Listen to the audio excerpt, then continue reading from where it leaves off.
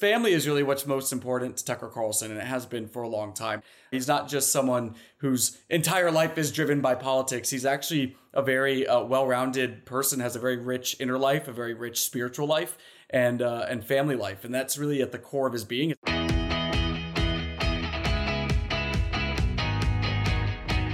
This is the Daily Signal podcast for Tuesday, July 25th. I'm Rob Bluey. And those were the words of Chadwick Moore. He appeared on the final episode of Tucker Carlson Tonight on that fateful night in April, just days before Fox News abruptly canceled the show. Carlson and Moore didn't know it would be their last time on Fox News, but it makes Moore's new biography of Carlson all the more interesting. The book is called Tucker, and it's on sale a week from today. I spoke to Moore about the book on today's edition of the Daily Signal podcast. Stay tuned for my interview after this. The Heritage Foundation is the most impactful conservative policy organization in the country. Every semester, our interns are a vital part of that mission. We pay competitively, we develop talent, and give our interns access to some of the sharpest political minds in the country. We are going on offense. Join us. To learn more about the Young Leaders Program here at the Heritage Foundation, please go to heritage.org/intern.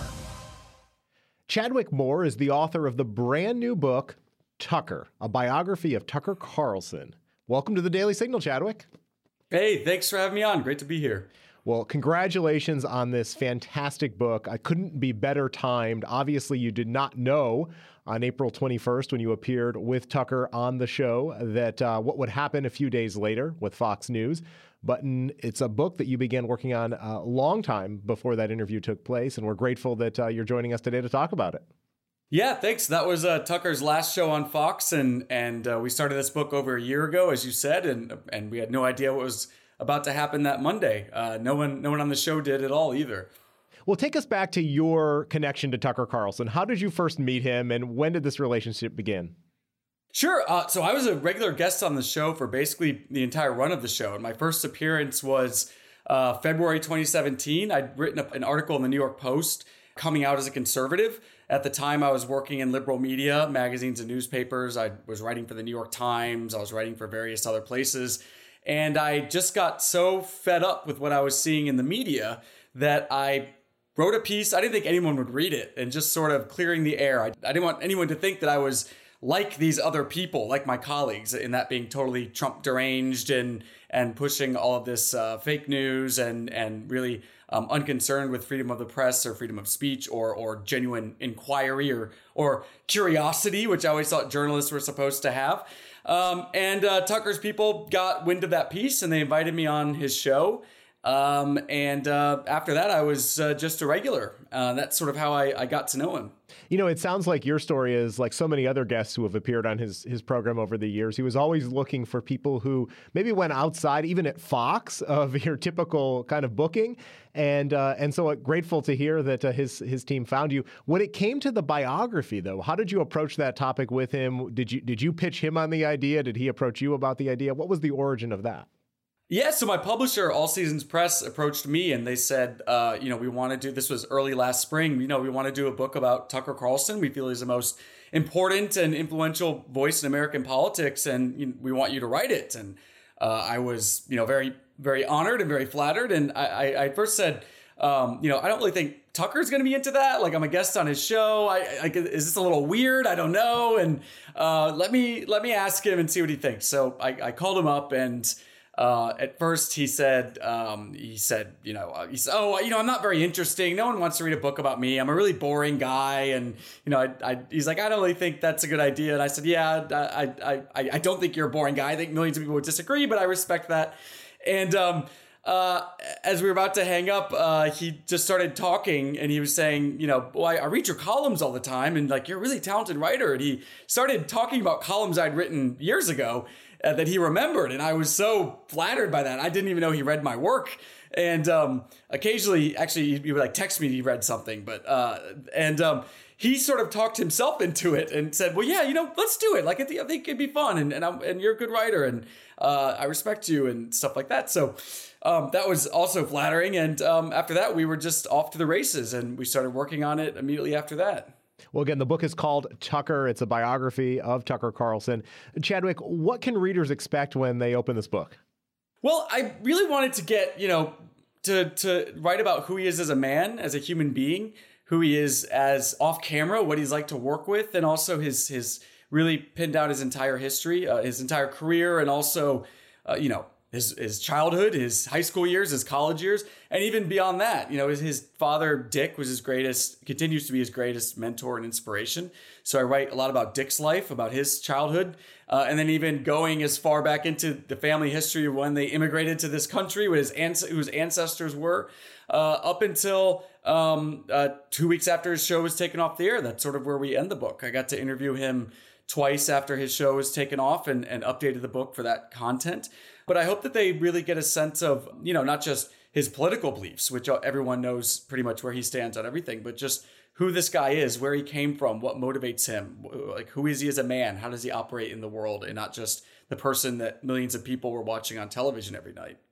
And I understand that Tucker gave you unprecedented access not only to interview him, but his family, coworkers, and other acquaintances, and even some adversaries who he's clashed with over the years. What was that process like as you went through those interviews and really heard the stories of Tucker Carlson's life? Yeah, the hardest part of this book was getting liberals to talk to me, even people who spend their careers and even had full-time jobs just writing hit pieces about Tucker Carlson. Of course, they ran and hid whenever they were asked for an interview. It was telling also that a lot of people who he actually still has friendly relationships with wouldn't want to appear in this book because they think he's so toxic, and which is sad and just speaks to how spineless and callow so many people are in media and politics. But I did get obviously plenty of people to talk to me, hundreds of hours of interviews, and it was great, really, speaking to his wife, Susie. She's lovely. They've been together since they were 15 years old, which is amazing. They were married when they were 21. And, hearing stories from her, also his dad, Dick, as I mentioned before, because family is really what's most important to Tucker Carlson, and it has been for a long time. And that shows through. Not only does he speak of that, but it shows. And his family is very close. He has 4 children, 4 dogs, 4 spaniels that are also very important and a part of the family. And his relationship with his wife, with his father, with his brother Buckley are really what's at his core and what's most important. And I wanted that to come through in the book. So, he's not just someone whose entire life is driven by politics. He's actually a very well-rounded person, has a very rich inner life, a very rich spiritual life, and family life. And that's really at the core of his being. It's the core of what keeps him sane, and what really makes him able to do what he does is having that bedrock behind him. And I really wanted that to come through in the book. From all those interviews you did with him and others, are there any particular stories or moments in his life that stand out to you that were consequential? Oh, there's so many. I guess what immediately popped in my head, maybe just because I just mentioned Susie, is a story that she told me that no one knows. This is the first time I'm telling it, except for in the book. Is that if any of your listeners recall, in November 2018, Antifa attacked his home in D.C. This was right after the midterms, and his wife Susie was home alone, and that was the reason they left D.C. They moved out of D.C. because of that.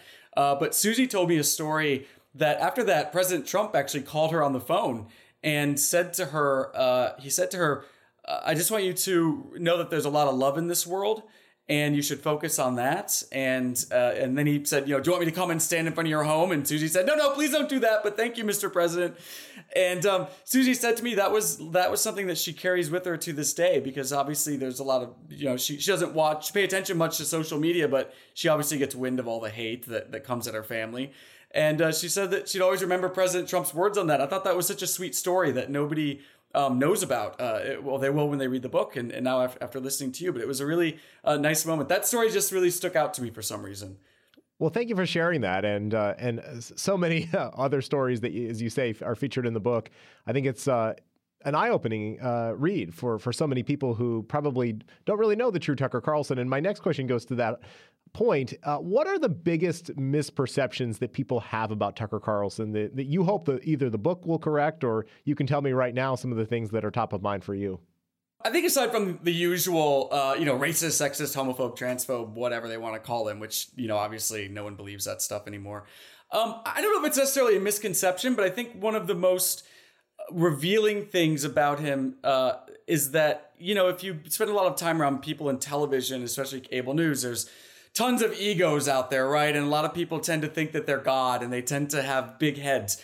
And I don't know if anyone really has that perception of Tucker, but I think it's interesting that if you do think that way about cable news people, and you'd be right most of the time, I think it's interesting to read in this book to the extent to which he really isn't that. I mean, the extent to which he kind of goes through things to make sure he doesn't think that he is God, that he really humbles himself. And he had his father to teach him that along the way. His father was also in television, and other mentors to sort of instruct him to don't, really believe your own BS. And that is to believe the hype about yourself.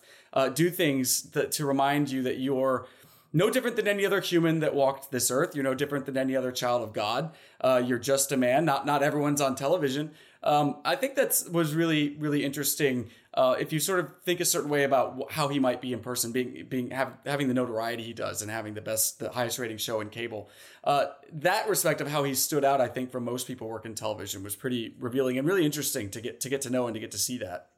One thing that I've heard Tucker say in interviews is how he goes about absorbing the news. He doesn't watch television or read the New York Times or do things that probably so many other TV hosts and producers do.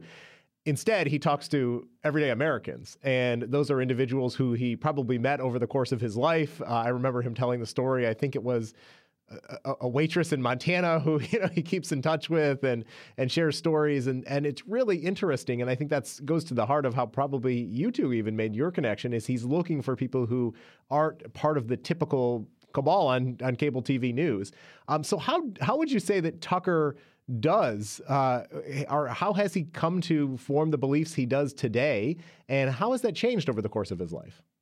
It's a good question. And he's always been a kind of like mischievous scamp. He always likes poking and stirring the pot. He loves debate. He absolutely loves debate. I have stories about his time on the debate club in high school and how it became a spectacle and people would show up for this and crowd the room, particularly when he debated staff at the school. And so he's always had that edge to him. I think that he just has probably, as he's gotten older and as more importantly, as the country changed, I think that he became more galvanized and really driven by a mission to save the country. I think that his wife believes it was a calling from God, that this is his calling to do this, that he really feels this in a way that maybe in his CNN years and MSNBC years, he didn't necessarily feel the urgency of the moment. I think that he certainly does now. And I think that motivates him so much. And that changed his content so much. And that really led him to really come into his own during the Fox years. And he was given a lot of freedom at Fox to do that. At the same time, the nation was changing in a way that aligned with a lot of values and perspectives that he'd always had. This kind of civil libertarian perspective, this idea that as we've seen, the traditional definitions of left and right or Democrat, Republican aren't really holding as they once did. And he's always sort of skirted that line. He's never been a party line hack in the way that a lot of people are. And that really has spoken to people and people have responded to that because the nation is in that place right now. One area where he has recently challenged the Republican Party establishment is on foreign policy. Tucker himself was an early champion of the intervention in Afghanistan and Iraq, if I'm not mistaken. But then upon, I think, seeing firsthand what was going on in a foreign country, slowly began to change his mind about American foreign policy. Can you walk us through that evolution in his life and where he stands today and how, as somebody who stands up to Republican presidential candidates specifically, how that's shaping politics in the nation today? Yeah, absolutely. That was his first big break from Beltway conservatism. And in 2003, he went to Iraq to write a story for Esquire. He was embedded with civilian contractors in Baghdad in the Green Zone. And he says that experience that was his first big break, that completely changed his mind about American foreign policy, interventionism, American empire, because he saw firsthand what was happening on the ground there. And it horrified him. And he said that, he learned that neoconservatives were no different than liberals with guns, or all they were was liberals with guns. That was when he really started to wake up to this problem of the establishment and of the uniparty. And we certainly saw that with the summit in Iowa last week, where he really took to task some candidates on the Republican Party. And that sit down, if anyone saw it, was really sort of showed that he is representing the conscience of so many Republican voters in this country, and really exposing how the candidates are completely detached. Maybe they don't even know that this is what's on voters' minds, or maybe they just simply don't care. But for some of those candidates, it was an absolute disaster. But for voters, everyone was cheering. They as they did nightly on his show, many of them, for finally, hearing what they want to hear and their perspectives and the questions they have being aired on a national platform. When it comes to his next steps, we obviously have seen Tucker on Twitter, both his monologues and long-form interview with Andrew Tate. What do you think he has in store for the future? Is it going to be a similar mix of content? We've also heard about this potential media company to maybe take it to the next level with subscribers. Any advice or guidance that you can share with our listeners about what's to come? Yeah, well, reports have it that they are fundraising for a new media venture. Tucker's executive producer, Justin Wells, who I saw this week, told me that if this happens, and it looks like it will, people can expect to see a lot more Tucker Carlson than they ever did on Fox. And apparently there's some negotiations happening here. I do kind of suspect that Tucker wants to be his own boss. I don't think that he's going to join some other platform or really, I don't think he'd bring on investors who want to have editorial control in his content, which I don't think I have a problem finding. So we've also, Justin teased that soon they're going to have a very big interview, a long form interview posted on Twitter very soon. We don't know who that's going to be with, but people can look out for that. So it's anchored to Twitter right now. I think for legal reasons, that makes a lot of sense because Tucker's obviously still under contract with Fox News. But I've heard, I haven't seen his contract, I've heard that Fox didn't include Twitter in their non-compete, which is why he's able to do this. He's not making money off Twitter right now. He's not being paid by Elon Musk. I guess from a legal standpoint, he could just be giving his political opinions of the day on Twitter like anyone on Fox does and is allowed to do. So his contract expires after the next presidential election in early 2025. It looks like if Fox has their way, they would like for him to be silent until after the next election, which is chilling and terrifying. And they're still paying him. He's still getting his usual paycheck to not have a show. That's what we know right now. And are you of the opinion, and as so many of us are, that we don't know the real reason why Fox canceled his show? Or were you able to gather some inside knowledge from Tucker or some of the other people close to him as to what transpired on April 24th? Well, we have some people quoted in the book about that. I mean, nobody knows for certain. I've got what my sources told me. I've got what I speculate happened. It could have been any number of things. I think what's clear is that it was content related. It was political related. And I think that is obvious because, number one, the hassle they're giving him now about keeping quiet. Obviously there's big globalist corporations that have controlling stakes in Fox. There's people like Paul Ryan who are on the board of Fox. There are people like the Murdochs who are big fans of the war in Ukraine. They're big fans of Zelensky. There are many forces that wanted him to be quiet, despite the fact he was propping up not only the entire primetime lineup, but the network, and I would argue propping up all of cable news in terms of its relevancy and lifespan, perhaps artificially so. And this sort of is confounded with the fact that Fox News fired his entire team, about 25 people. They're working across his 3 shows. That's not normal at all for a news company. People are hired to work for a network, not for shows. But of course, he had a very close-knit team, and they were all let go. So speculation has run wild. We address a lot of the speculations in the book. We tell what some of my sources said. But Fox News has not given an official reason. They've not told Tucker an official reason. They're happy to just let everyone speculate. And they seem to think that's the best approach. Chadwick, are we going to see you on Fox News anytime? Or are you also in that same camp as Tucker? Unfortunately, I was banned from Fox News the 2 hours after we announced this book. I was a regular on not just Tucker's show, but on Greg Gutfeld's show, Jimmy Fallon's show, several others. But I was banned when we announced the book, so I'm on the Fox blacklist with so many great Americans. It's a good list to be on, So they won't. I don't think you'll be seeing me there anytime soon. Well, we'll miss you, but you certainly will have plenty of other platforms, including the Daily Signal, to get your message out. So thank you again for being with us. Again, the book is called Tucker. It's by Chadwick Moore. I encourage you to pick up a copy. Chadwick, just a couple of final questions. First of all, how can people follow your work? I know this is just one aspect of the journalism that you do. What would you like our listeners to know about you? Sure. You can find me on Twitter at Chadwick_Moore. I'm a contributing editor and columnist at The Spectator, and you can find a lot of my columns there. And you can find more about the book at tuckerthebook.com, or you can go anywhere you get your books if you'd like to pre-order a copy. It's shipping August 1st. Excellent. Well, Chadwick Moore, thanks so much for joining the Daily Signal podcast. We appreciate all the work that you've done and encourage our listeners to pick up a copy.